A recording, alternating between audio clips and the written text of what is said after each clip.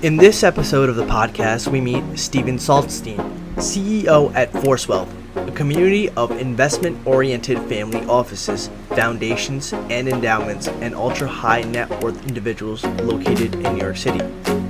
Steven is an experienced partner with demonstrated success in the financial services industry. He's skilled in corporate development, capital raising, investor awareness, mergers and acquisitions, startups, marketing, and corporate finance. So Steven, good to see you again. I know we've been chatting for a little bit. Yeah, so what's that? I said good morning. Yeah, how are you? I'm great. How are you? Doing well. So, just really happy to have you here, and I'm also happy that it's a Friday. It's the end of the week. Me too. So what do you got planned for the weekend? Well, it's the Jewish holiday. It's the Jewish New Year. So I'm going to cast off all my sins and start the new year by, sinning again. It's a good way to start. And you guys are in Florida, right? No, I'm in New York. You're in New York. Okay, Yeah, got it. But some of your team is in Florida, aren't they? We have one guy who's a business development professional. He's in Florida. Yeah. We're all over the place. Mostly New York, though. The bulk of the team is New York. Got it. Okay, great. Well, hey, love to kick this off. And as you know, we just kind of keep it casual and have just a fun, stimulating discussion. So maybe we can start by just having you introduce yourself and tell you a little bit about your story and how you navigated to ForceWealth. I think you're the founder of ForceWealth as well, right? I am. Yeah. Yes. So let's hear that story of how you kind of founded ForceWealth. And I know you spent some time at a family office as well. So I'd love to touch on that also. Yep. Sure. So let's see. Started my career on Wall Street working for a family office. And essentially we sourced, structured, negotiated, and closed about $1 billion in transactions. This is in the mid-90s into the 2000s. Yeah. And we were focused on direct investments and secured lending, public and private companies. Sure. We've always been generalists, and I think that served us well. And coincidentally, it serves us very well in the family office space because families are so diverse. Just by way of example, we have the largest orange grower in the U.S. as one of our families, and we have a family that has had the exclusive rights to ship one of the top 2 brands out of Japan from Japan to the U.S. since inception, since 1957. Interesting. They're one of the original Japanese Reconstruction families. And, we have families that have made, their money in real estate, et cetera. So it's just really helpful to be able to relate and have had experience in all those different industries because, families are, they are so diverse. So so did that. And then off the back of that, I launched a hedge fund. So I ran a hedge fund for about a decade. Yeah. Once again, we did direct investment, secured lending, and convertible arb. That was great. And then in 2012, was sitting around a table trying to think to myself, where is the next great pool of allocation going to come from? And I thought, well, I had worked for a family office. It's probably going to be these folks. I felt that they were becoming more institutionalized. And so built the largest network of, transaction-oriented or deal-seeking family offices in the U.S.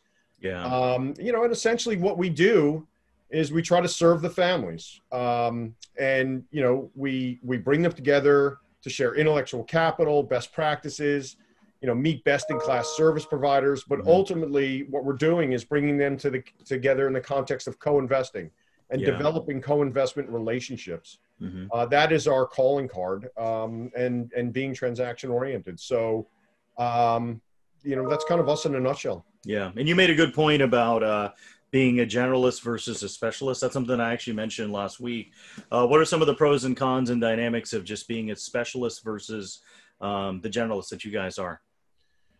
Well, look, the pros are I can kind of speak and, maybe a little bit of a statement of hubris, so please forgive me, but I can kind of speak almost any industry, right? Yeah. And, you see that there are similar life cycles in industries and how they relate. For instance, in biotech, right? I've invested in over 200 healthcare companies, med device, biotech, and pharma. And, it's always the same life cycle, which is, I have a client now, right? I have a client now.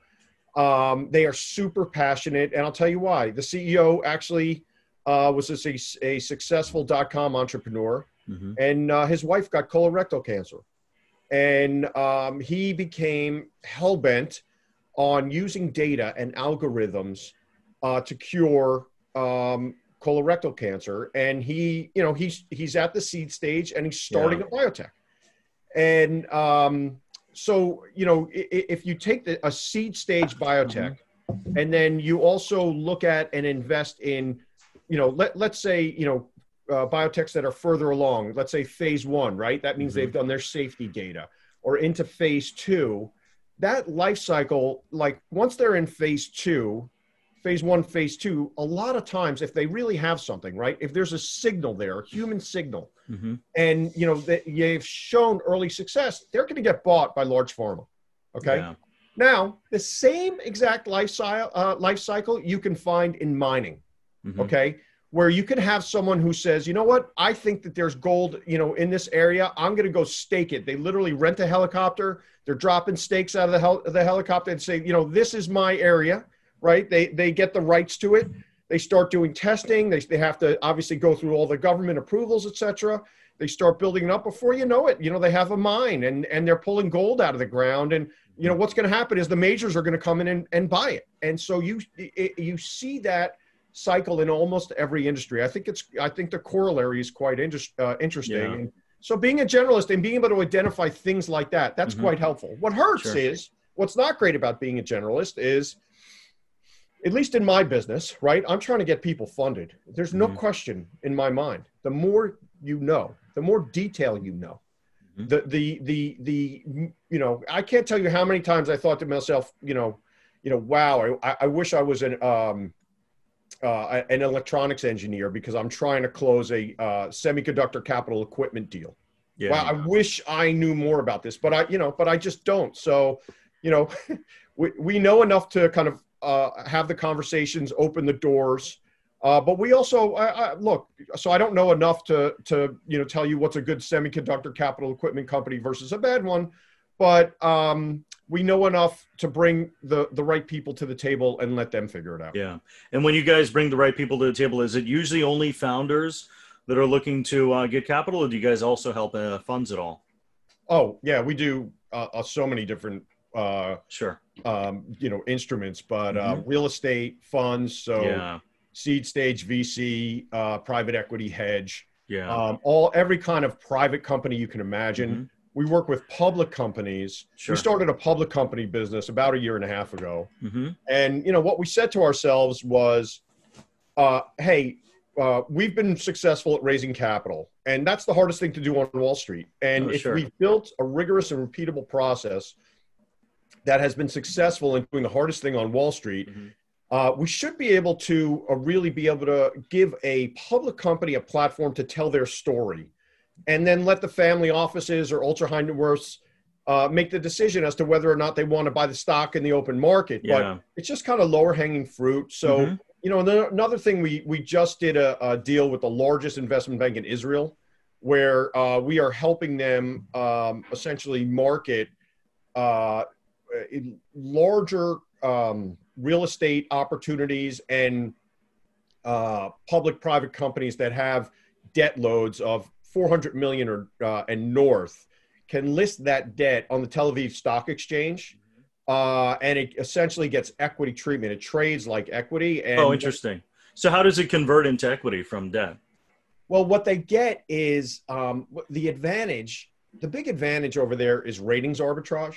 Meaning, if something has, let's say, a triple B rating here, because it's US based, it'll get a much higher rating over there. Yeah. And therefore the debt is cheaper. And so they will, they'll be able to borrow more. So they'll have a higher LTV, loan to value, and they'll be able to, it'll be cheaper. Sure. Got it. And maybe you can walk through the differences with fundraising when you're an entrepreneur versus a fund manager, right? So what are the, because you're helping these people get funded, what are you noticing that's just kind of the biggest hurdle or difference? Because they've got to be just two different dynamics, right? When you're So just to be working clear, with your them. question is the difference between raising capital as a private company versus raising capital as a fund. Yeah, like raising money as an entrepreneur. Hey, I want to start this colorectal biotech company versus, hey, I'm a new hedge fund. I'm looking to raise 100 million. What are kind of, in your experience, what are the kind of the differences that you see between both? I will say, I think the challenges are very similar. Okay, I don't think there are a huge number of differences. Okay. I mean, the one glaring difference is that a fund is an LP structure. And so that if you're going to invest in an early stage fund, your capital is intertwined with other LPs. Yeah. And a lot of family offices don't like that. So what they'll do is they want to sidestep the LP structure, and they'll ask the portfolio manager, if they like the strategy, can you set up an SPV? Can you set up a separate vehicle for me, Sure, so that I don't have to deal with a possibly litigious LPs in this basket, but I can still benefit from the great work that you're doing. I'll tell you my experience. People now don't even want to do the SPV. They're like, hey, if you can introduce me, we want to co-invest. So I've talked to a few managers and a few family offices, and they're like, you know what? Because I think that was what it was before. It's like, hey, let's just do an SPV so we don't have to invest in your 7-year fund. But now, the family offices, they're just hiring a couple analysts, and they're like, look, we have our venture arm for our family office, and they'll hire a couple analysts. They're going to do the direct investments themselves. And they want to be, the term is direct to cap table. They want to see their name on the cap table, as opposed to going through another vehicle, because they just don't want to pay. I mean, I think there's pros and there's benefits to an SPV. If it's a very hot exclusive deal, like you're paying to play, right? You're trying to get into the deal. But it also depends on how you're collaborating with a fund manager. Sometimes I feel like the fund managers, they want to build a relationship, and, it's a long game. So they're like, hey, why don't we co-invest for some time, see if there's some synergy. And then, hey, why don't you let us do the heavy lifting? We'll just spin up SPVs and you just charge us for your hard work. But I feel like it's how you set those expectations in the beginning. I don't know. Would you agree? Yeah. I mean, it's funny. I certainly find that family offices are more attracted to LP structures if they offer co-investment outside of that. Okay, so the option, so you could do the LP because you have access, you're just integrating into the fund, but you're saying, how would they get the optionality? It's just like an additional vehicle if they want to allocate directly also alongside the fund? I mean, essentially there's a pari passu allocation. So, let's just take simple numbers. If you were to put $10 million into a fund, a lot of families won't do it unless they can get, let's say, a 10% co-investment right on any new deal on top of their LP investment. Okay, that's good. So it's a little bit of a cherry on top of the sundae, because they're doing the fund, but they also want to kind of just independently have additional access to cherry, because they may want to allocate a little more to another specific deal, especially if it's like a really hot deal, right? Right. That's right. Exactly. Yeah. Got it.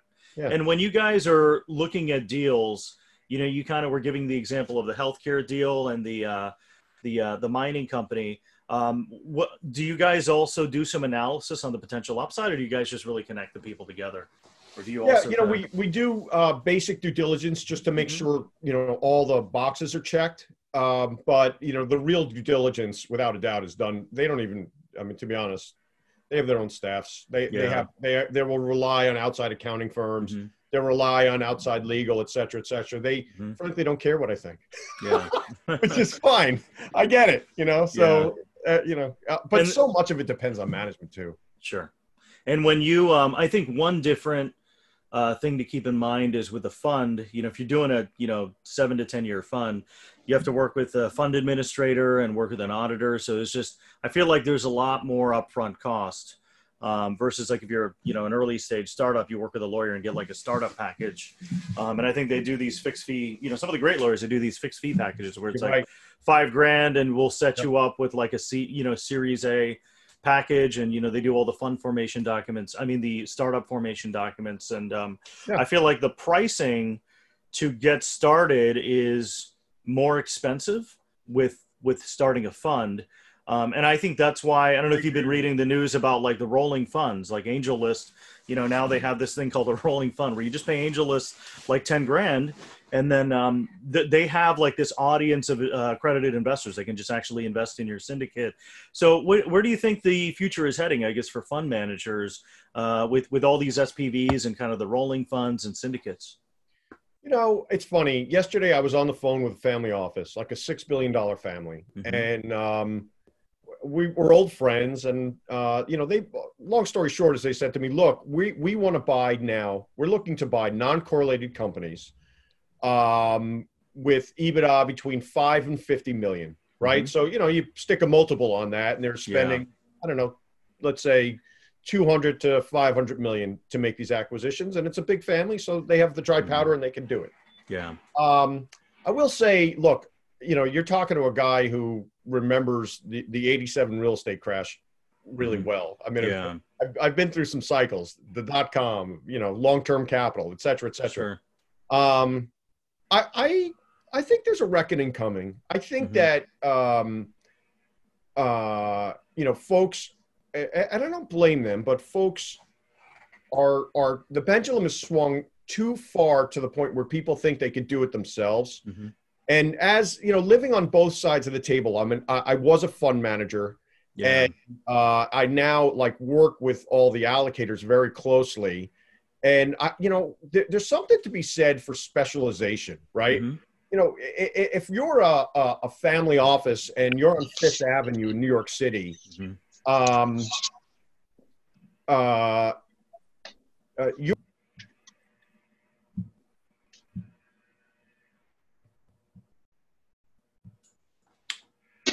Hey, Steven, I think I accidentally muted you. Hey, Steven, can you hear me? I think I accidentally muted you. How's that? Yeah, that's good. Yeah, apologies. No worries. Well, look, what I was saying, I don't know where I lost you, but what I was basically saying is there's something to be said for being an expert in your area. And what I was saying is, look, if you're a real estate family on Fifth Avenue, you are never going to get the benefit of late night discussions that go on Sand Hill Road where they really, you know, people talk about, oh, I'm allocating to, you know, this tech company or that .com or whatever it might be. But, you know, really at the end of the day, you get the true knowledge, you know, late at night when someone's like, oh, and by the way, I really love this. Sure. Or it's kind of like, hey, you know, I know this private company. I really understand this is a, you know, real example I'm not going to name, but this is a really interesting company, and we know about this tech platform that they're going to be launching that's going to transform financial services. You know, but you only know that if you kind of talk to the developer team. I know some people that have like gone to school at Stanford with like some founders of some specific company. So, you know, because they spend time in the dorm room together, you know, they'll be texting each other other things. And that's some insight that you're not going to have as a family all the time. Maybe you do. Because I think, you know, this is another thing to talk about. What is the demographic of the families? Because now we're looking at like the generations of the families, you know, the third and fourth generations. So you're starting to see more of the Silicon Valley people now start their own single family offices and have them start thinking about it. Or is it, are you still seeing kind of the older generation own it? Right? The majority is still the older. It's let's just say the first generation. Yeah. But, you know, we see G2 and G3. You see G2 and G3, especially around ESG. Yeah. Which, you know, impact investing. One thing that I think is great, and I'm just so happy to hear, is how well ESG has done through this downturn, through COVID. Sure. And, you know, it's really proved out a bunch of those models. I couldn't be happier to hear that. Yeah, we've, you know, in our platform, we've actually opened up a new vertical just focusing on impact. We're learning more about ESG. So there was actually someone in my platform earlier that actually worked in public markets for ESG. And now we're looking at, you know, ESG that can possibly provide some type of private, you know, equity type of returns. But, you know, we're learning about ESG, doing clean tech and impact. And you're right. I think, you know, I've been just getting a lot of demand for that specialization. So that's why we kind of started, you know, having more of an open mind. And I'll say, like, the last set of people that we worked with in our platform, we had a really good, you know, source of deal flow. And one thing that I'm learning now is, the sector specifically, which is clean tech, there's like a clean tech 1.0 and then there's like a clean tech 2.0, Right. where you can do impact and there's no return. But now I feel like there's a little more of a demand for financial return as well, along with, ESG and impact. And I don't know if you're seeing that as well. Are you starting to see people try to do both, where they have the social impact plus they're trying to get financial returns? Oh, definitely. I mean, I feel like that's what the space is all about, right? Yeah. And the other thing we're seeing, and I don't know, this is a new trend for me. I don't know if it's a new trend for you. We're seeing charities launch their own funds, right? Interesting. They're basically saying like, look, we kill ourselves every year to raise money to, once again, let's say it's the American Cancer Society, to help promising drugs get FDA approval and save people's lives. But the problem is it's a shrinking ice cube, right? And if we keep giving the money away without any benefit, we're not helping anyone at the end of the day. So I think a really interesting trend is we're seeing a lot of, well-respected national charities launch their own funds. Yeah. Either getting royalty streams so therefore they can, have ongoing income from it, or they're getting coupons. And, once again, I think that's a very positive thing. Is that kind of what Bill Gates is doing with the Gates Foundation? Because that's also kind of like a profitable business, right? Or is that different? I don't know. I don't know if he's doing it or not. I know that there's a bunch of like charities around SIDS, around Alzheimer's, around cancer, all launching these funds, basically saying, because I've been in Atlanta. I've spent a lot of time with the American Cancer Society. Yeah, and they have been responsible, I think, for over 450 approved drugs throughout their, and that's. You're the best, most prestigious universities in the world don't have a track record like that. Wow. And they should benefit off that. Sure. Well, I feel like they should, if they're going to raise a fund, hopefully that capital can accelerate some of those drugs, right? Because I mean, if you're saying, if they're able to do that much, because what you're saying now is are you saying that the way that they're operating now, these charities, and I'm still learning this stuff, right? But it's a 501c.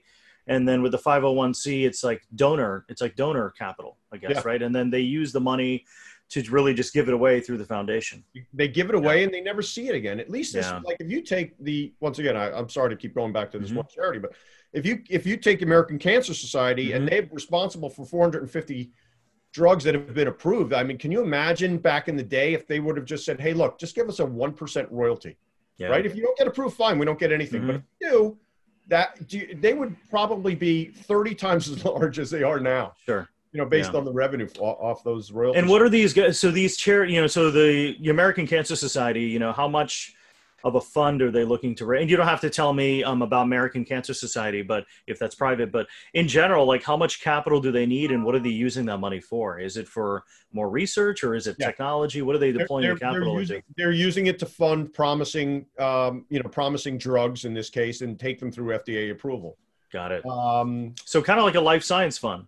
It's exactly like got it. Yeah, because a lot of universities are already doing that. One of the mentors in my program, he used to be a medical doctor, and now he's at Oklahoma State's Life Science Fund, and that's all they do. They kind of, I'm not the expert in it because I feel for me it's just a long tail.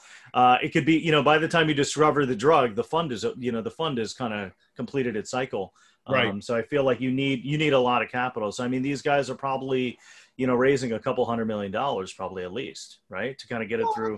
I don't think it's be that big. Okay. Listen, it's all a matter of ratio, right? Let's say they only raised 25 million, but they put $500,000 into 50 different drugs. Sure. Hopefully the old model is invest in these companies, invest in these drugs, and the money's gone.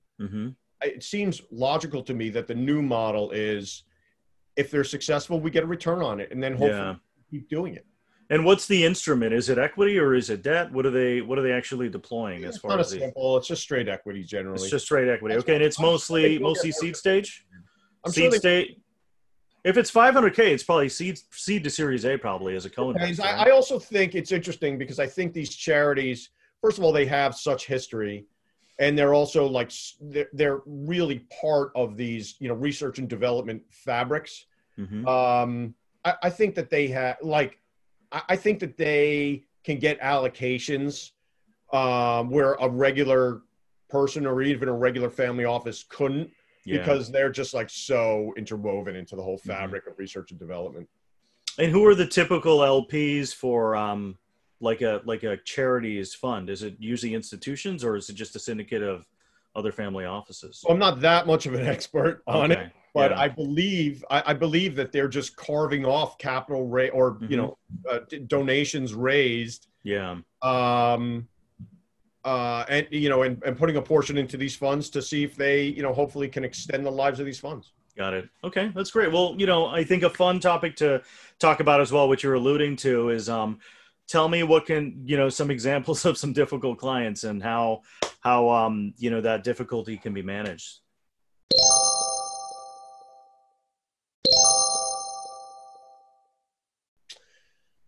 Right now I have a client that can't get out of their own way, meaning they have a good business. They're good at presenting, but for whatever reason, they think that it benefits them to play games. And so, we do Zoom calls, right? So we might have like 5 people on a Zoom call where they're telling their story. And at the end of the Zoom call, they say, oh, and by the way, we're full up on this round. You can't get in this round. And they think that they are creating some amount of, FOMO. What? Sorry? Some type of FOMO, like saying that it's the round's completely full. Yeah. And then they think people are going to call them and beg. And it's just like, and I keep telling the client, listen, you're wasting your time. Like no one's falling for this. And it's a great little company too. They just can't get out of their own way. So I think the biggest mistake we make when working with clients is letting the clients run the process. Sure. But we've been doing this since 2012. We have made every mistake possible in the book. And, it's far from perfect, but I think, we are constantly trying to polish this diamond. And so that's one mistake we make. And I think a mistake a lot of times clients make is they just get too cute for their own good. And what are some things that you guys help them with, so we can, because there's actually some people here that might be eventually interested in either raising money for a company or a fund. But I guess with them, what did they take over or overstep that maybe you should have handled? Is it like the presentation? Is it just kind of the pitch? Or do you guys coach them as well? And give them feedback on, how to pitch before they actually talk to a fund, to LPs or investors? So, what happens is in this age of Zoom, because Zoom is still a new technology for everyone, and we're still like getting used to it as the standard bearer. We usually have to go through 2 rehearsals just on the technical front. Hey, this is how you share your screen. This is where you'll see the questions, etc. And when you go through that, they run through their presentation, and by doing that, we give them feedback. A lot of times what we find, here's another thing, is that especially the larger, more established funds, right? Like we probably both know the most blue chip fund in Boston, was a client of ours. And they were so used to talking to, the state of Wisconsin, the state of California, the Norwegian Sovereign Wealth Fund. They had no idea how to speak the language of family offices. And it's what's the biggest difference? Qualitative. It's so much more qualitative and emotional with family offices than it is, with these state pension funds. And and the other thing is, if you're talking to the state pension funds, you can put together one presentation, and give it 50 times, and you don't. They all generally have the same asset allocation, thought process and need, right? It's not the same with family offices, and you need to know their hot buttons and their wants and desires, things of that nature. What's going on? I mean, I totally agree with that. I've had like literally 3 discussions with 3 families about this, and there's one guy that's at a family office, and him and I have just been because I'm not raising money, right? So I really just love building friendships and catching up with people. So I texted him, and he's like, hey, we should go for a walk in Central Park. Like nobody's ever asked me to go for a walk. Normally it's kind of like, hey, let's do a Zoom. Let's kind of go through your deck, send me your financial model.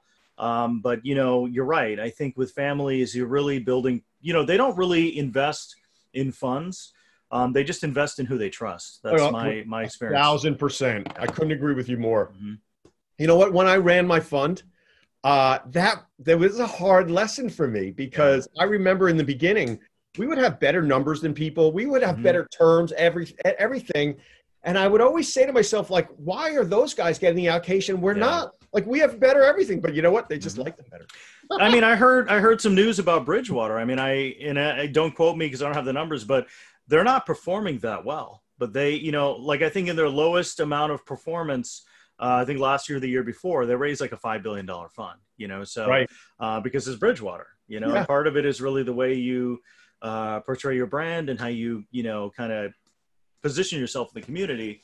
But I feel like their IR person really invested deeply in the relationships and getting to know people. And it's not like in sales where you're like schmoozing people.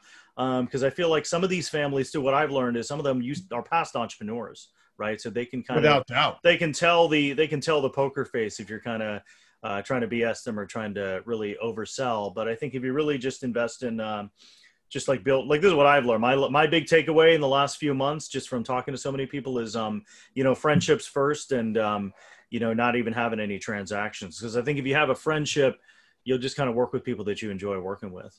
Say something else about that. And you make a great point. You know, we just got a referral from a client. It's a public company. And this is, you know, a guy that we've really had to put our back into to do a good job for him. We've worked hard for him. And the thing, not even making the introductions, the thing that ended up being so important to him was just our honest feedback. Yeah. Like he asked me, he said, hey, we're thinking about getting this celebrity to advertise our product. And then he said to me, oh, and we're also thinking about changing our name. And because, you know, the company's grown. So the name it's so niche. It doesn't represent everything that they do. Sure. And I just gave my honest feedback. And I think, you know, he's surrounded by folks that are just yes men, so to speak. And I just said, I would not do this. I think it's a mistake. And I think that's what got us the referral. People want honesty.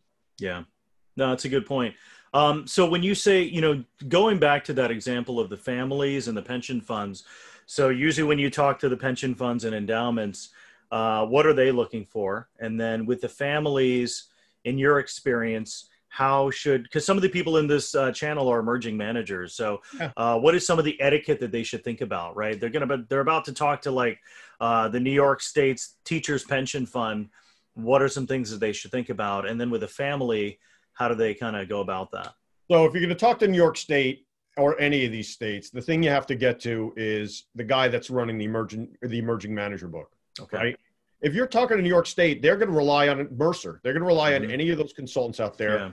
And they're essentially never going to look at your stuff unless Mercer gives it the thumbs up. So when you say Mercer, is that a gatekeeper? Yeah, it's a consultant. There's a whole. That's what I've heard of. Yeah. So yeah, that's good education for the group here. So usually when you're looking to raise money for a fund, there's usually some type of middle person that comes in as the gatekeeper that says yes or no, right? And from what I've learned, that person is paid to say no, right? If they keep saying no, they keep their job, right? That's what I've learned. It's generally, I mean, you know, generally I 1,000% agree with you. You know, they're just paid not to make mistakes, but they're not paid to really make returns. Sure. So, but here's what I would say to folks that are emerging managers out there. Yeah. Every state has an emerging manager book. You need to find that person. And I think that person has there's much smaller books. Like, I don't know what New York State's pension is, but let's say it's 80 billion. It's probably bigger than that. I have no idea what it is. Right. There's a guy that's literally running like, of the 80 billion, he's running 250 million to allocate to managers. That's the person you're looking for.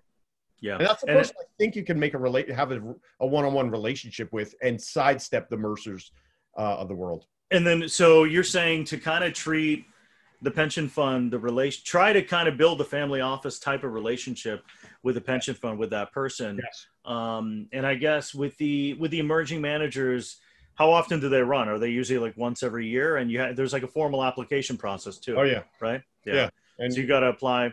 And what are they, you know, in your experience, what are they looking for with an emerging manager? Like what stands out? Because there's tons of emerging managers now. Sure. And, I also think that, like, for instance, 3, 4, 5 years ago, I would say you were crazy if you were an ESG fund that you think you're going to get an allocation from state of Rhode Island or whatever it is. I think now that they're open to much more niche strategies. So, I think those are certainly opportunities that weren't available. Yeah. What are they looking for? It's funny. I have a family office, one of the biggest in New York City, and they come out of a huge fund. The guy started a huge fund, and it's like a $12 billion family. And but there's 3 people who are in charge of allocating the money. There's the CIO, the guy who started the fund, and his wife. And they make all the decisions for the family office allocations. Interesting. But what I say to the CIO, because I'm friendly with her, I say, yeah, but isn't this guy doesn't he have sympathy for an emerging manager? Because he was an emerging manager 25 years ago. And she says, yeah, he does. She says he gets it. As a matter of fact, she said to me, he struggled for a decade, for 10 years before he got traction. He never gave up, and that's why he got traction. Yeah. And, that's why he's a $12 billion family office. Yeah. So, people are people. They're just putting their pants on one leg at a time. You got to keep that in mind. Yeah. So I just want to get back to one point on the emerging manager, the person who's in charge of allocating state pension fund. Find that person. Try to make a relationship with them. Get them on LinkedIn. Try to grab coffee with them. I absolutely would do that. Yeah. And I think you have to take that thought process, not only through that, but to sovereign wealth funds. Yeah. I'll tell you another, great pool of allocation is fire and police. Fire and police are much more, those pension funds are much more flexible, than state pension funds. Have you heard, do you know who Anthony Pompliano is? No. I may have the name, but this guy was a Bitcoin, expert. And what he would do is literally every day, he would write this newsletter about Bitcoin and crypto and the news. And he did that. And then he had the podcast, and he just created so much content and such an audience. I think in 5 months, he got like 200,000 followers on Twitter. And then you would just start seeing him on CNBC and all over the news. But he did that literally organically. And I actually got a little inspired by him. And that's what actually pushed me to start doing podcasts. But he was one of the first managers, I think, that raised, $25 million institutional from the police pension fund. And he really convinced them to look into crypto as a small allocation. And I think you say this because I have a company that's a gold mine. They're a gold mine in the Western US. And we did a Zoom call for them yesterday. And I just found out that their head of IR has built a community of 300,000 followers, all dedicated to gold mining. And I'm super impressed, and I completely agree with you. I think you are spot on. Yeah. And you got to do things like that. To be honest, I'm scratching my head saying, well, how do I do that? Yeah. Because we have 170,000 investors and allocators in our database. I don't have a community like that. Yeah. No, I mean, I think you definitely need a social strategy at some point. The only problem is there's no shortcut. It's a lot of work. And this guy would get up. I mean, Anthony, he would get up at 5 a.m. in the morning and write a post. And everybody's not going to do that. They're not going to get up and, write a post. Right. Obviously, it's tougher when you're married and you got kids, right? Because you have to time box your day. I know me personally, it's after 5 p.m., it's I have to kind of have a family time box, so it's but you look, if you want to get it done, you still get it done. You just work around it, right? And you just kind of change your schedule around that. Let's talk about IR. We got about 15 minutes. So what are some of the characteristics of a good investor relations person? And for the audience, like I said, some of these people are emerging managers, want to raise a fund at some point. So, could reach out to you later, but, I think if you're raising a fund, you're doing your own IR in the beginning, right? Yeah. So what makes a good emerging manager, the ones that you've seen that have raised these $100 million funds, $50 million funds, what are they doing that's kind of a pattern that you're seeing that's successful? Beyond just hey, I'm building a relationship, any other attributes that that you think are helpful to be aware of? Yeah, so it's funny. I go back to when I ran my hedge fund. I go back to public companies. And, if I would interview management teams all the time, and I can't tell you how often I would see the exact same public company, doing the exact same thing, same industry. And, one stock was $10 and one stock was $1.50. And there's no question in my mind, the difference was that the CEO bothered to get on the phone, get on the road, and, talk to prospective investors, whether they had good news or bad news.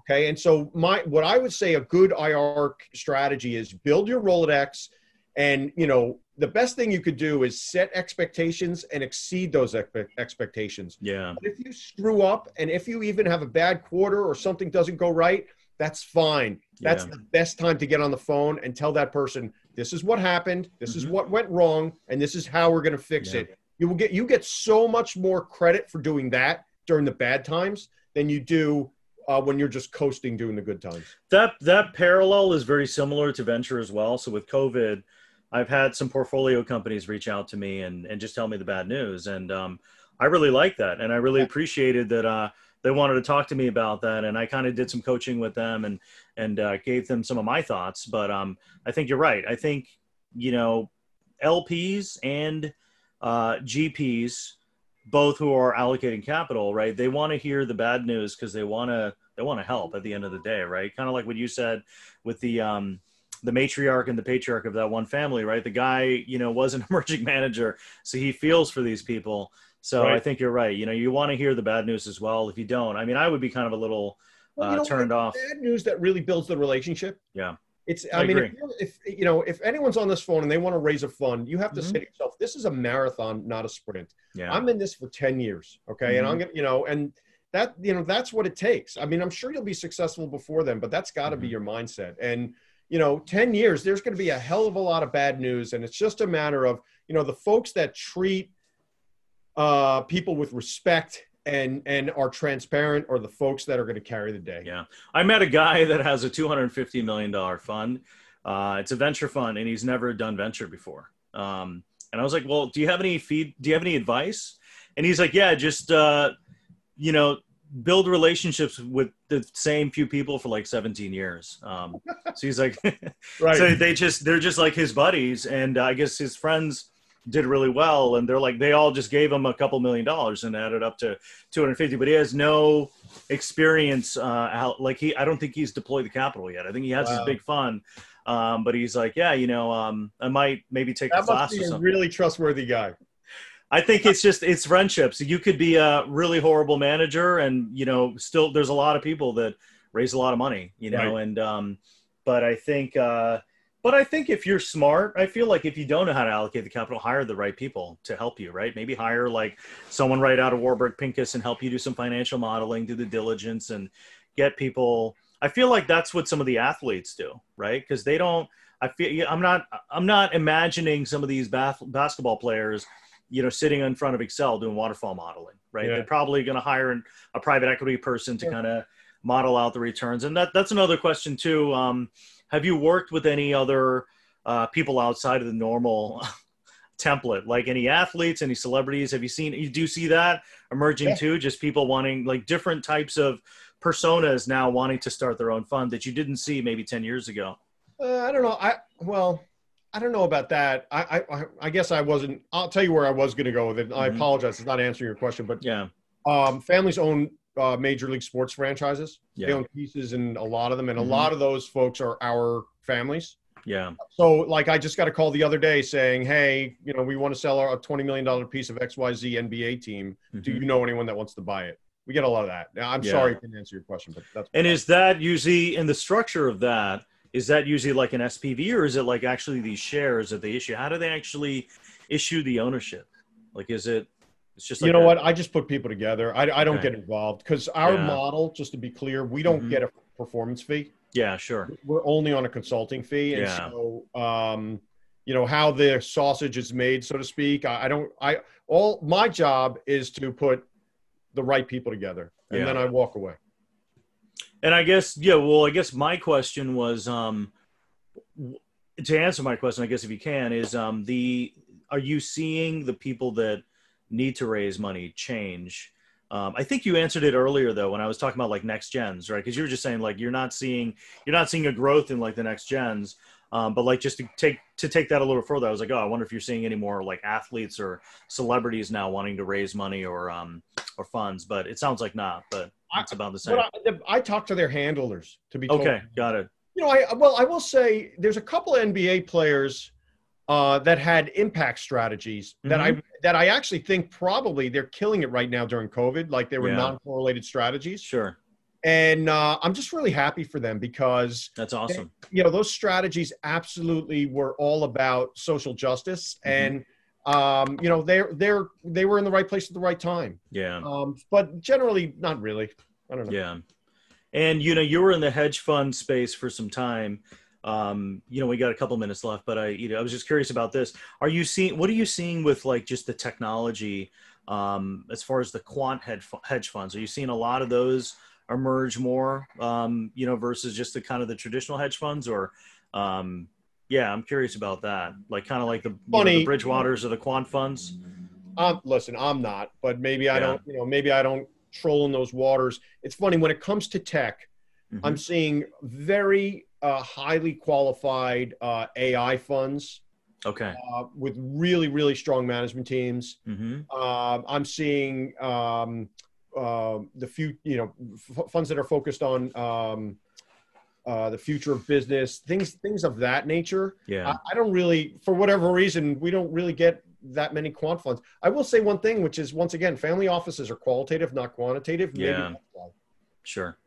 And what's the best way for you to engage, to make that connection? Is it email, or do you do like a Zoom call, or, if you're a fund manager, right? Like what's the best way for you to kind of coach an emerging manager? Do you kind of, I think it was rigorous and repeatable process. Got it. And, so our process is relationship driven and data driven. Okay. Sure. So our team, we have about 500 close relationships with family offices. Yeah. Where we're talking to them all the time and we know what they want. Yeah. But, we're only a team of 10 people. We can't know that many families intimately. It really pretty much tops out at, 500. And then from there, I have a full-time data scientist on staff. We have a data gathering team. We are constantly building our database, screening it, protecting it, and also leveraging it and marketing to it. So that's how we do it. Yeah, no, that's really great. Data. That's awesome. Yeah. This was really amazing. I really loved how we talked about I really appreciate it. I really love talking about emerging managers and fundraising. It's very relative because there's people in my community that are looking to raise. So I'll open it up. It looks like we got a pretty nice group of people here. I guess anybody have any questions about just raising capital? Or raising kids? Yeah, raising kids. I don't think they have questions about that. Same thing.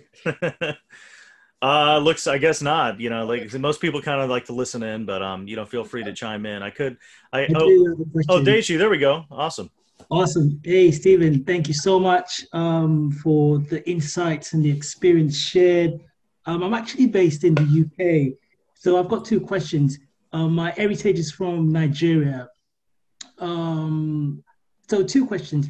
What appetite is there for investments in emerging countries, Africa? Yeah. One, and secondly, is your network of family offices also including networks in the UK, Europe, and if so, how do you then manage coordination for your operations? So, we're about 2/3 US, 1/3 international. And, that's Europe, Asia, Middle East, Africa. Look, there's no question if you have a good strategy, no matter where it's based in the world, you can attract capital and get allocation. There's a ton of, emerging geography allocators out there. And the other thing I would say to you is, if you're from Nigeria originally, they have a massive sovereign wealth fund, and I would that's the first door I would knock on if I were you. Last thing I'll say is in London, there's a guy named Bill Johnston.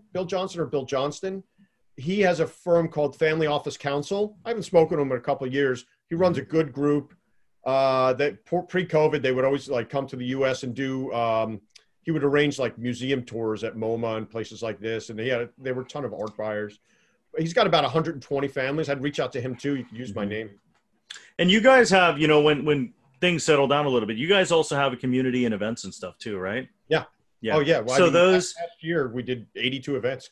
That's amazing. And you guys are all over pretty much, right? Yeah. Yeah. So those are great. I think one thing that you'd probably agree with me on is just be selective which events you go to, because probably those massive 2,000 people conferences, it could be a lot of service providers. So I guess you want to make sure that it's curated. I want to say one thing about service providers. Yeah. Because I will tell you, when I was a fund manager, you know, look, I would find my deal flow the normal way, but every once in a while I'd meet like an accountant in Oklahoma. Yeah.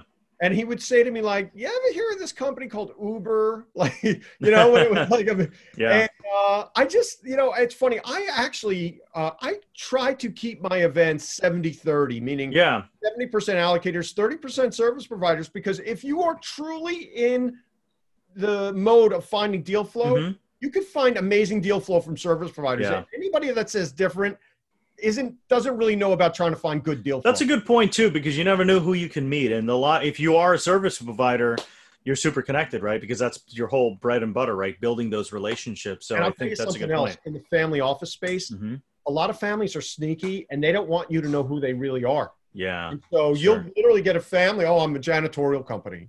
Meanwhile, the guy's got like, you know, every contract in Chicago. Yeah. And he's worth like 500 million.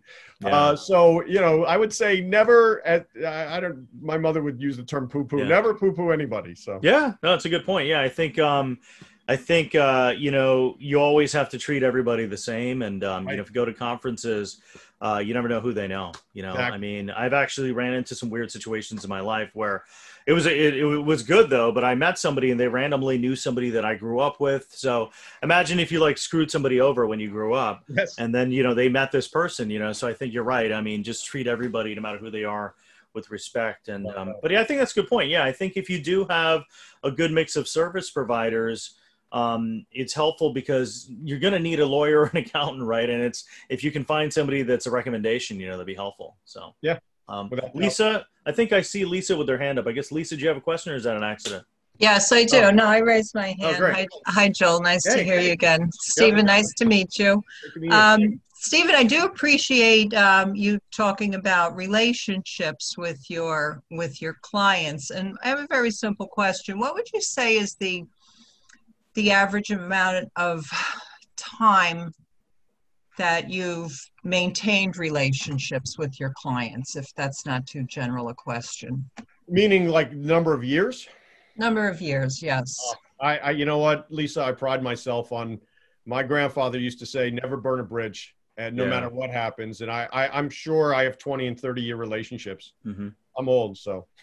But yeah, and it helps me. It helps me. Yeah. You know, there's no question that if I continue to maintain those relationships, one day it will come back to me in business. Yeah. No, I agree. I totally agree with that. I think hopefully you can have a lot of great lifelong relationships. Sometimes they don't work out, but yeah. I mean, I totally By the way, agree with Lisa, that. that's a great question. That's a good one. Cool. Anybody else? Don't be shy. Dead silence. Okay. All right. Well, hey. Pleasure. Yeah, this was a lot of fun. Thank you. Happy Friday, Stephen, and enjoy the holiday with your family. Thank you. Yeah. All right. Happy Friday. Take care. Yeah. Bye, guys. See ya.